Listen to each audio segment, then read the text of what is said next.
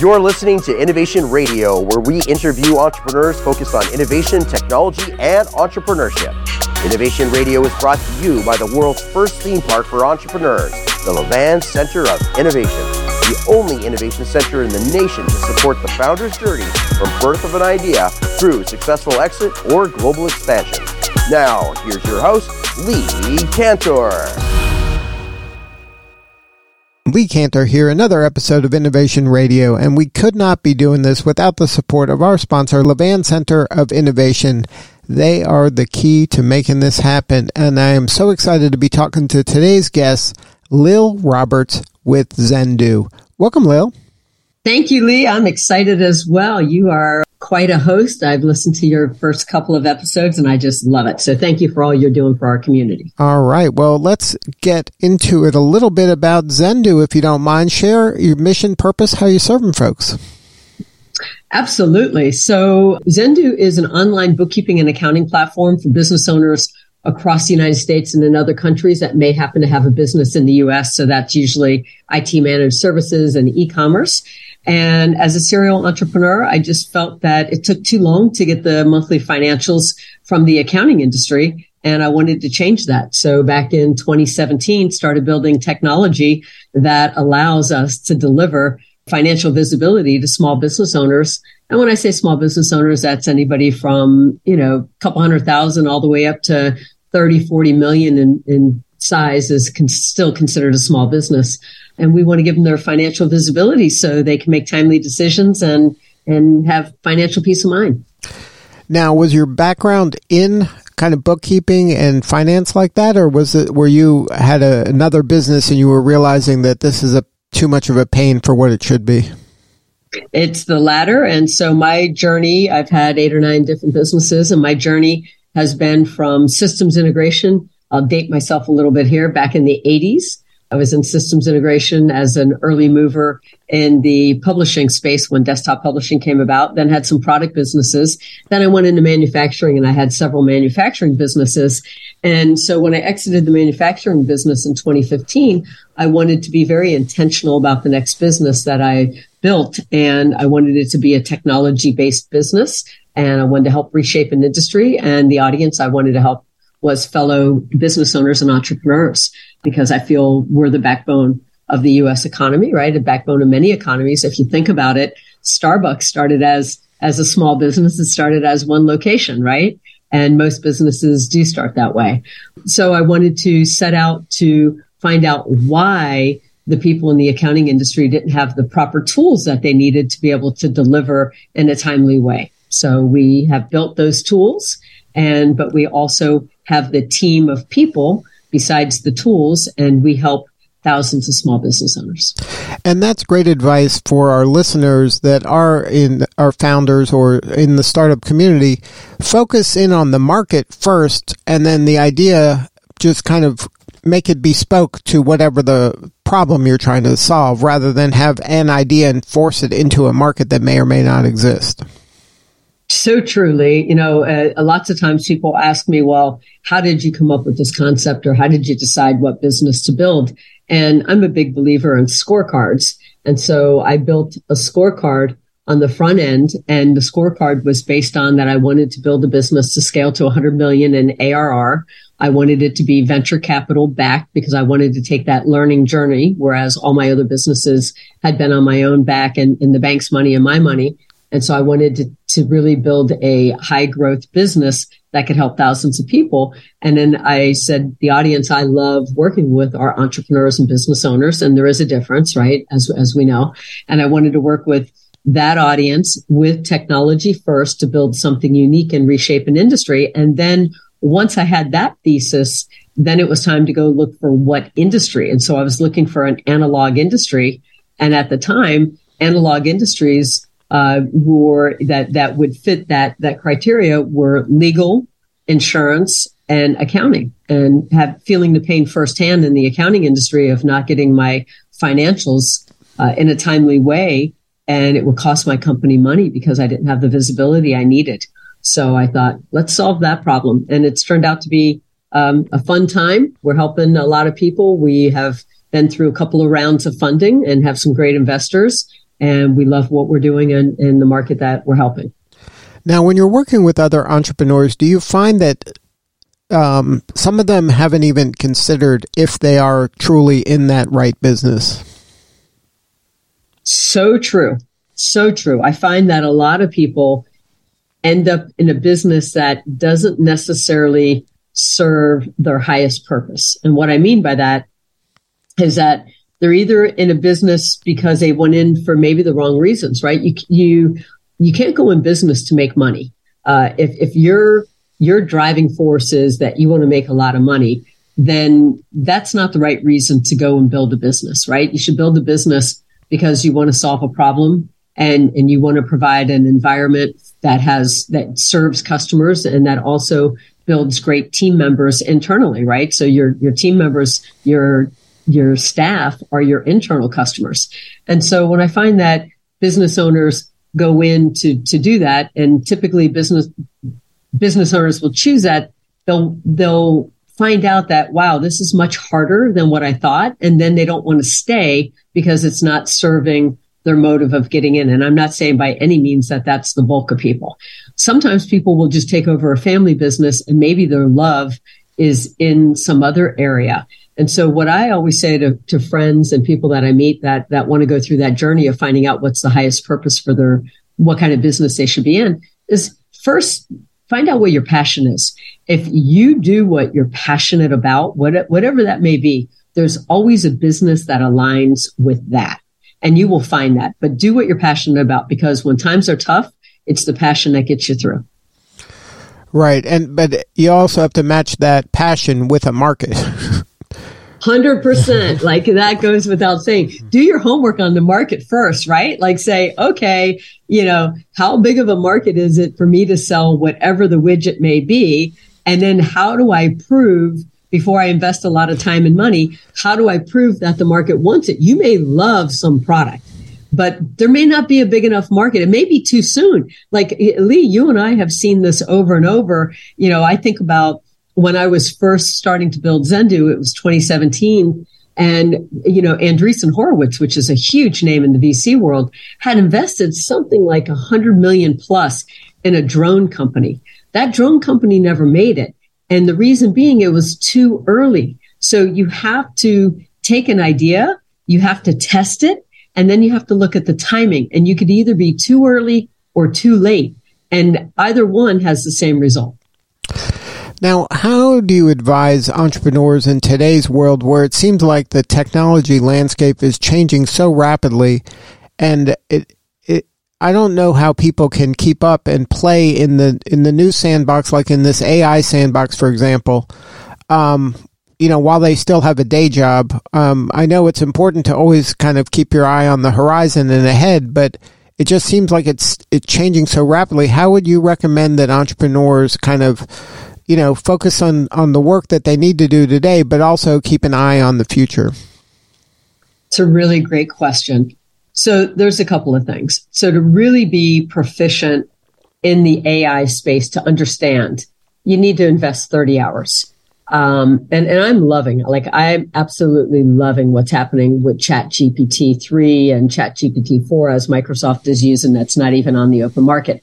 And it will change our worlds. And, there was an interesting thing from a billionaire that I read that said that during the Industrial Revolution, when machines started to replace humans, on some of the manual work they did, the humans first balked at it and didn't want that. And then they found their way. And then they went to the next stage of it, right? And the next stage was that they were using these machines to be even more productive. And then the stage after that was that there was more automation and they were able to be even more productive.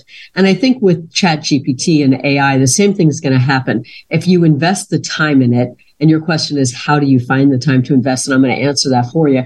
But if you invest the time in it, it's going to accelerate what you do for your work.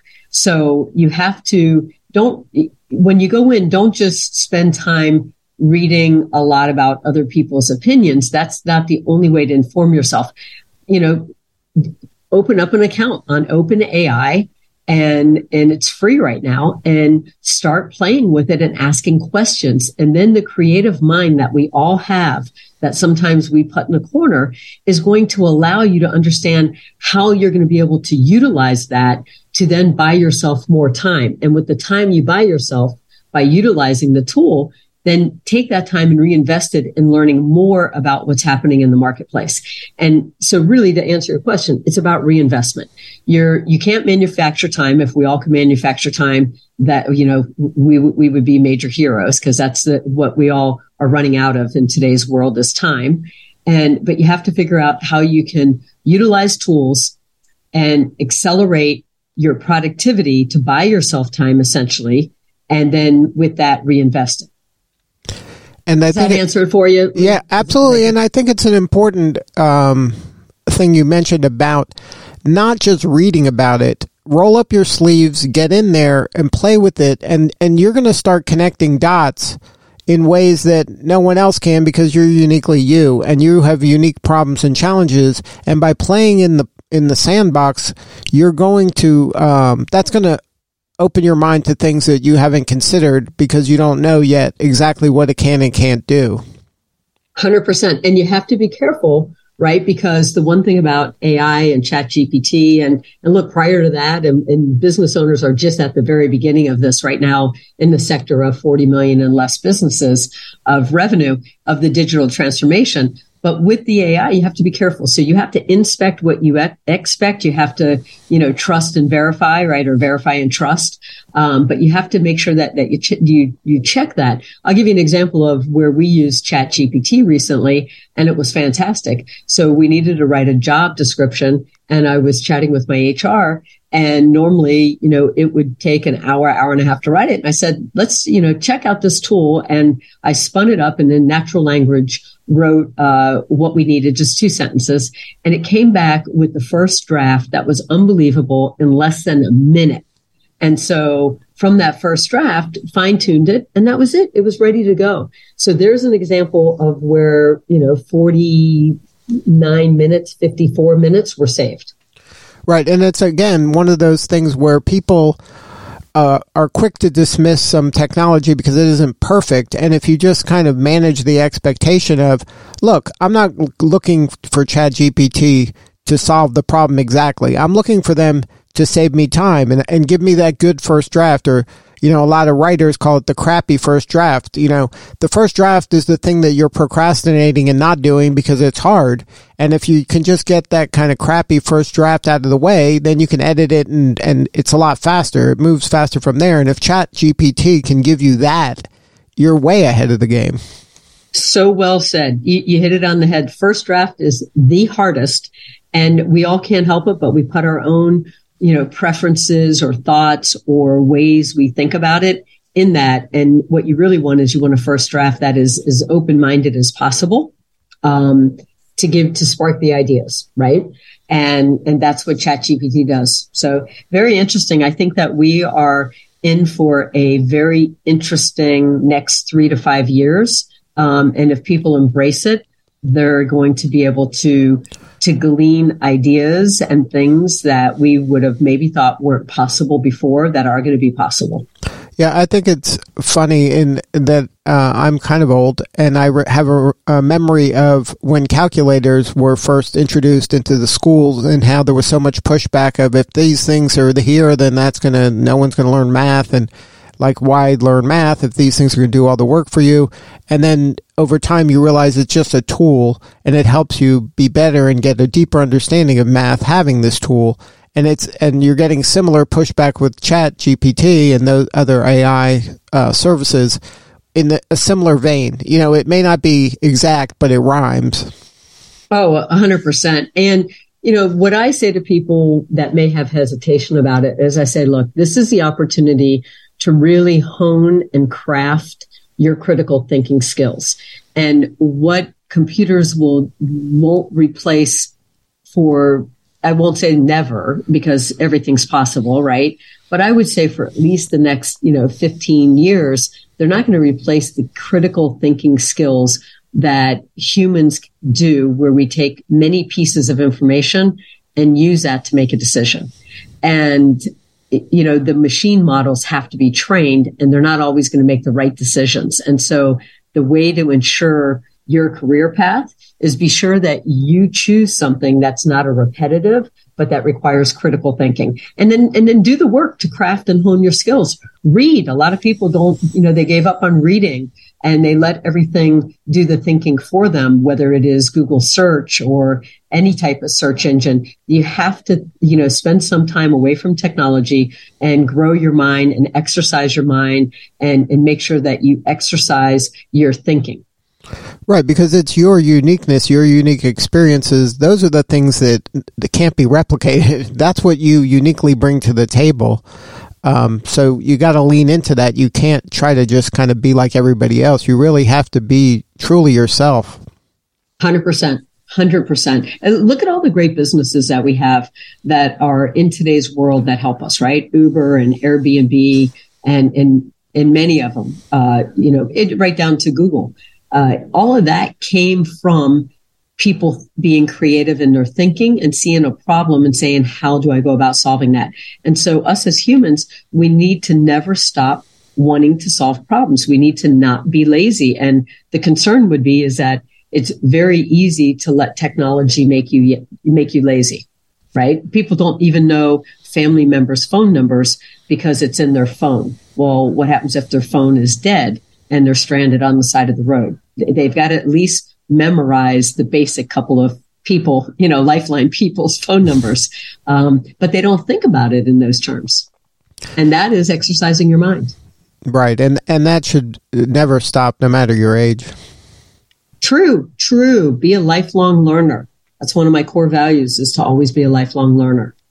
Now, do you have any advice for folks that are in the job market today? On one hand, you're hearing that, unemployment's at record low. And then on the other hand, you're hearing that it's so competitive to get jobs in the areas that a lot of people are trying to get jobs in. What's your take on the hiring in today's marketplace? Well, I can speak a lot about it. It's something that's near and dear to me. I love to build teams, and I love to have an opportunity to have great team members come on and grow with the company and to continue to learn.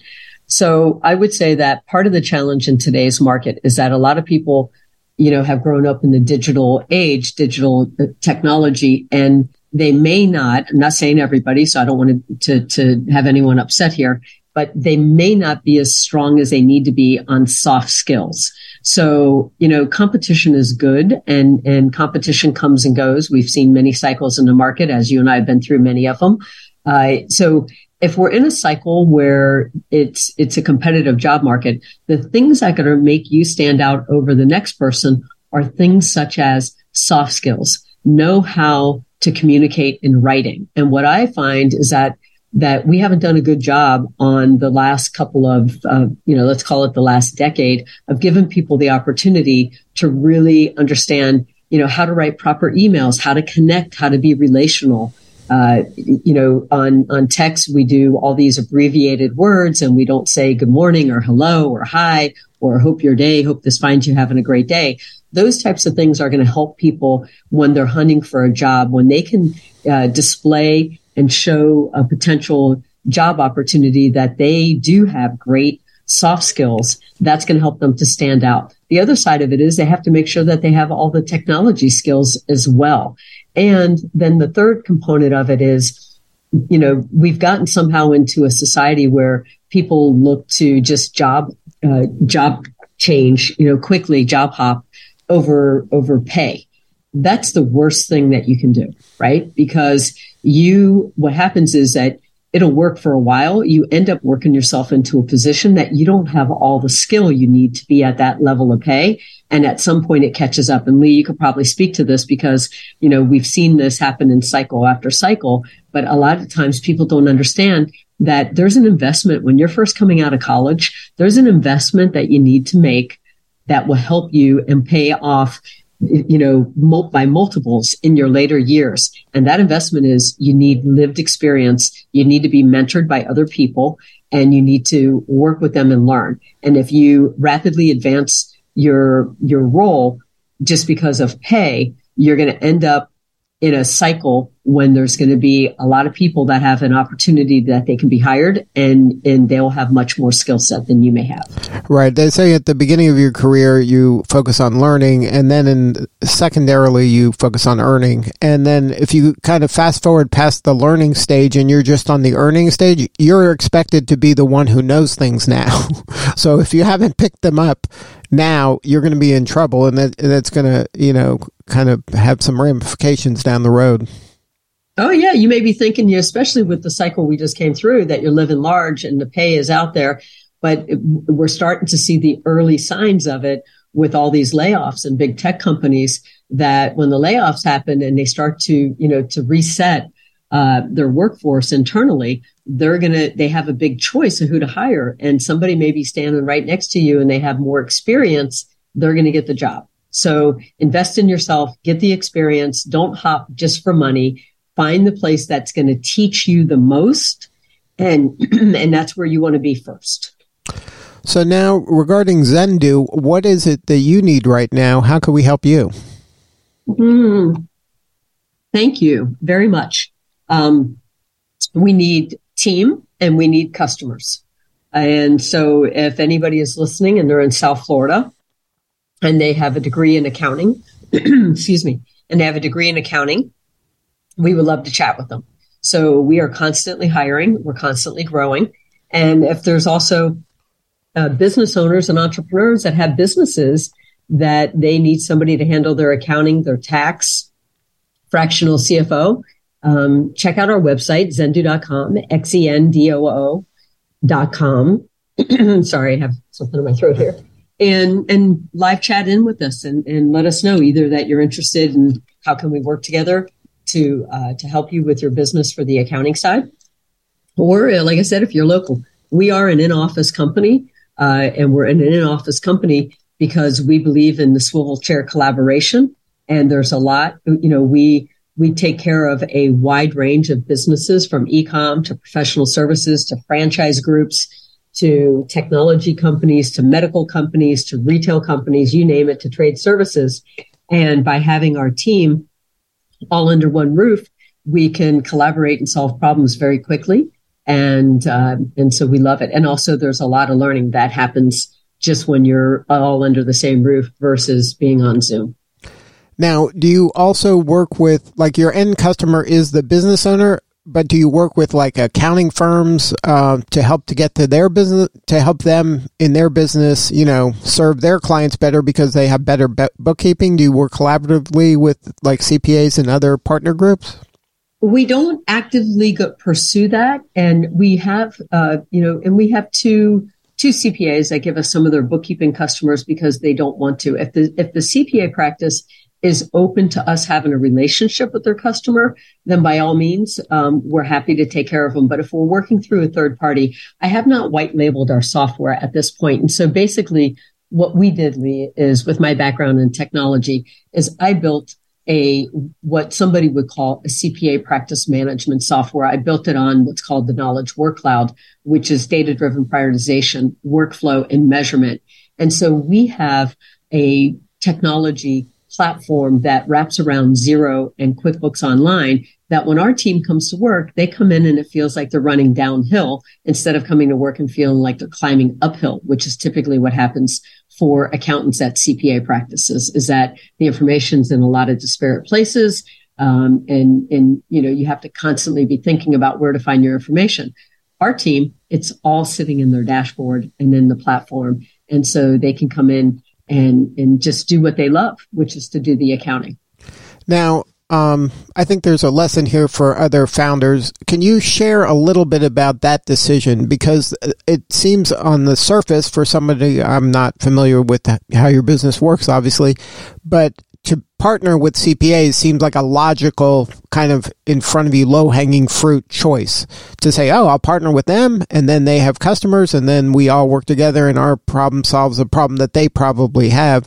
But you chose not to do that. You chose to go to the end user and not pursue that. Can you talk about, was that a consideration, or was that something you eliminated initially? Because I'm just trying to educate other founders where some things might look like they're there for the taking, but there might be really a backstory of that might not necessarily be the best path. 100%. And so, Lee, the danger is when you ask me a direct question, I have to give you the answer. So I usually tell people I come with a disclaimer. So it was an intentional decision. And so my lived experience throughout my life and in business was that the world is moving to a direct relationship, right? Through tech. That's one of the things technology brought us.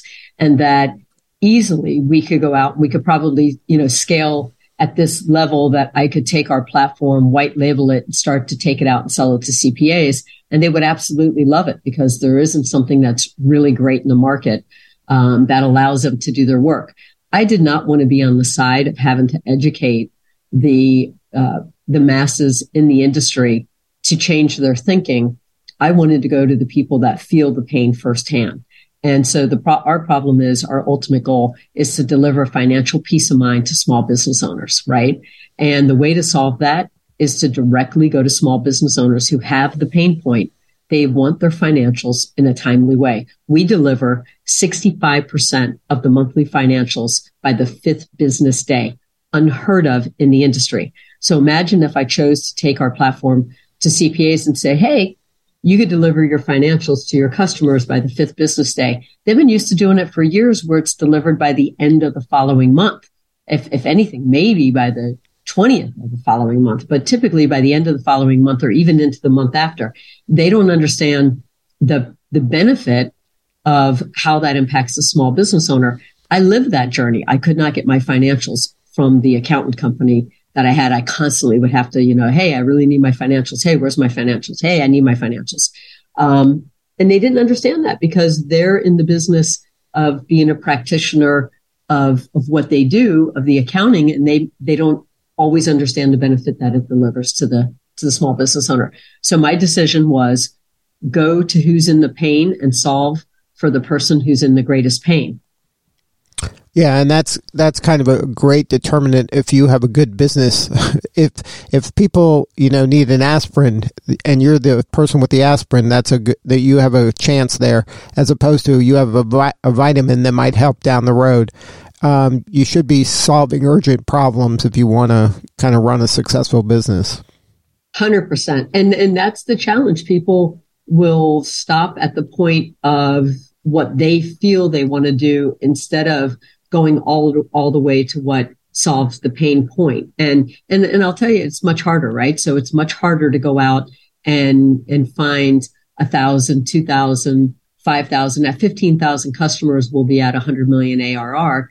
And so it's much harder to build at that, where one could say, well, I could just go, get 1,500 accountants that all have, 100 customers. And so that'd be an easier, one may think, well, that'd be a lot easier, but not necessarily at all. And not to say that, at 4,000 customers, we won't bifurcate and take our platform to also help CPAs, because I know that they want to deliver the product in a timely manner to their customers, but I want to move as fast as we can. And the way to move as fast as we can is take your solution to the person who's in the most pain.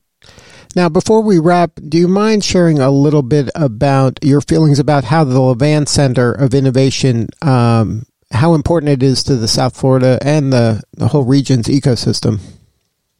Absolutely. So the Levan Center is not only important for South Florida and the region, it's important for globally. John has spoke in Dubai that they're looking at our model, that other countries are looking at our model. It is the first center of its kind in the world where, from beginning to end, or cradle to grave, as I like to say, that it takes an entrepreneur's journey all the way through. And the tools, the programs, the community engagement and involvement that they have there. If you're a founder that wants to build a business and you're just not sure what, get involved to the Levan Center. If you're a founder that has scaled and exited a business or that is at a point in your business where you're not as hands-on and you have an opportunity and time to give back, get involved at the Levan Center. And if you're the general public that you maybe don't want to build a business yourself or be a founder yourself, still get involved with the Levan Center, because at least go and tour and take a look at it to see what tools are there, the educational seminars and interesting workshops that they have going on are good for everybody of all ages. You know, we talk about ChatGPT. They have robots that you can go to the Levan Center and chat with their robots and see what's possible. And it's amazing. And bring your kids, you know, bring children that are 5 years old to 15 years old. They need to be exposed to this. This is going to be their world. And we need to have them learning and understanding and have their minds be creative by being around it. Well, Lil, thank you so much for sharing your story today. You're doing such important work, and we appreciate you. Thank you so much, Lee. It's a great honor to be here with you today, and I appreciate your time. All right, this is Lee Cantor. We'll see you all next time on Innovation Radio. This episode of Innovation Radio was brought to you by the world's first theme park for entrepreneurs, the Levan Center of Innovation, the only innovation center in the nation to support the founder's journey from birth of an idea through successful exit or global expansion. If you're ready to launch or scale your business, please check out the Levan Center of Innovation by visiting nova.edu/innovation.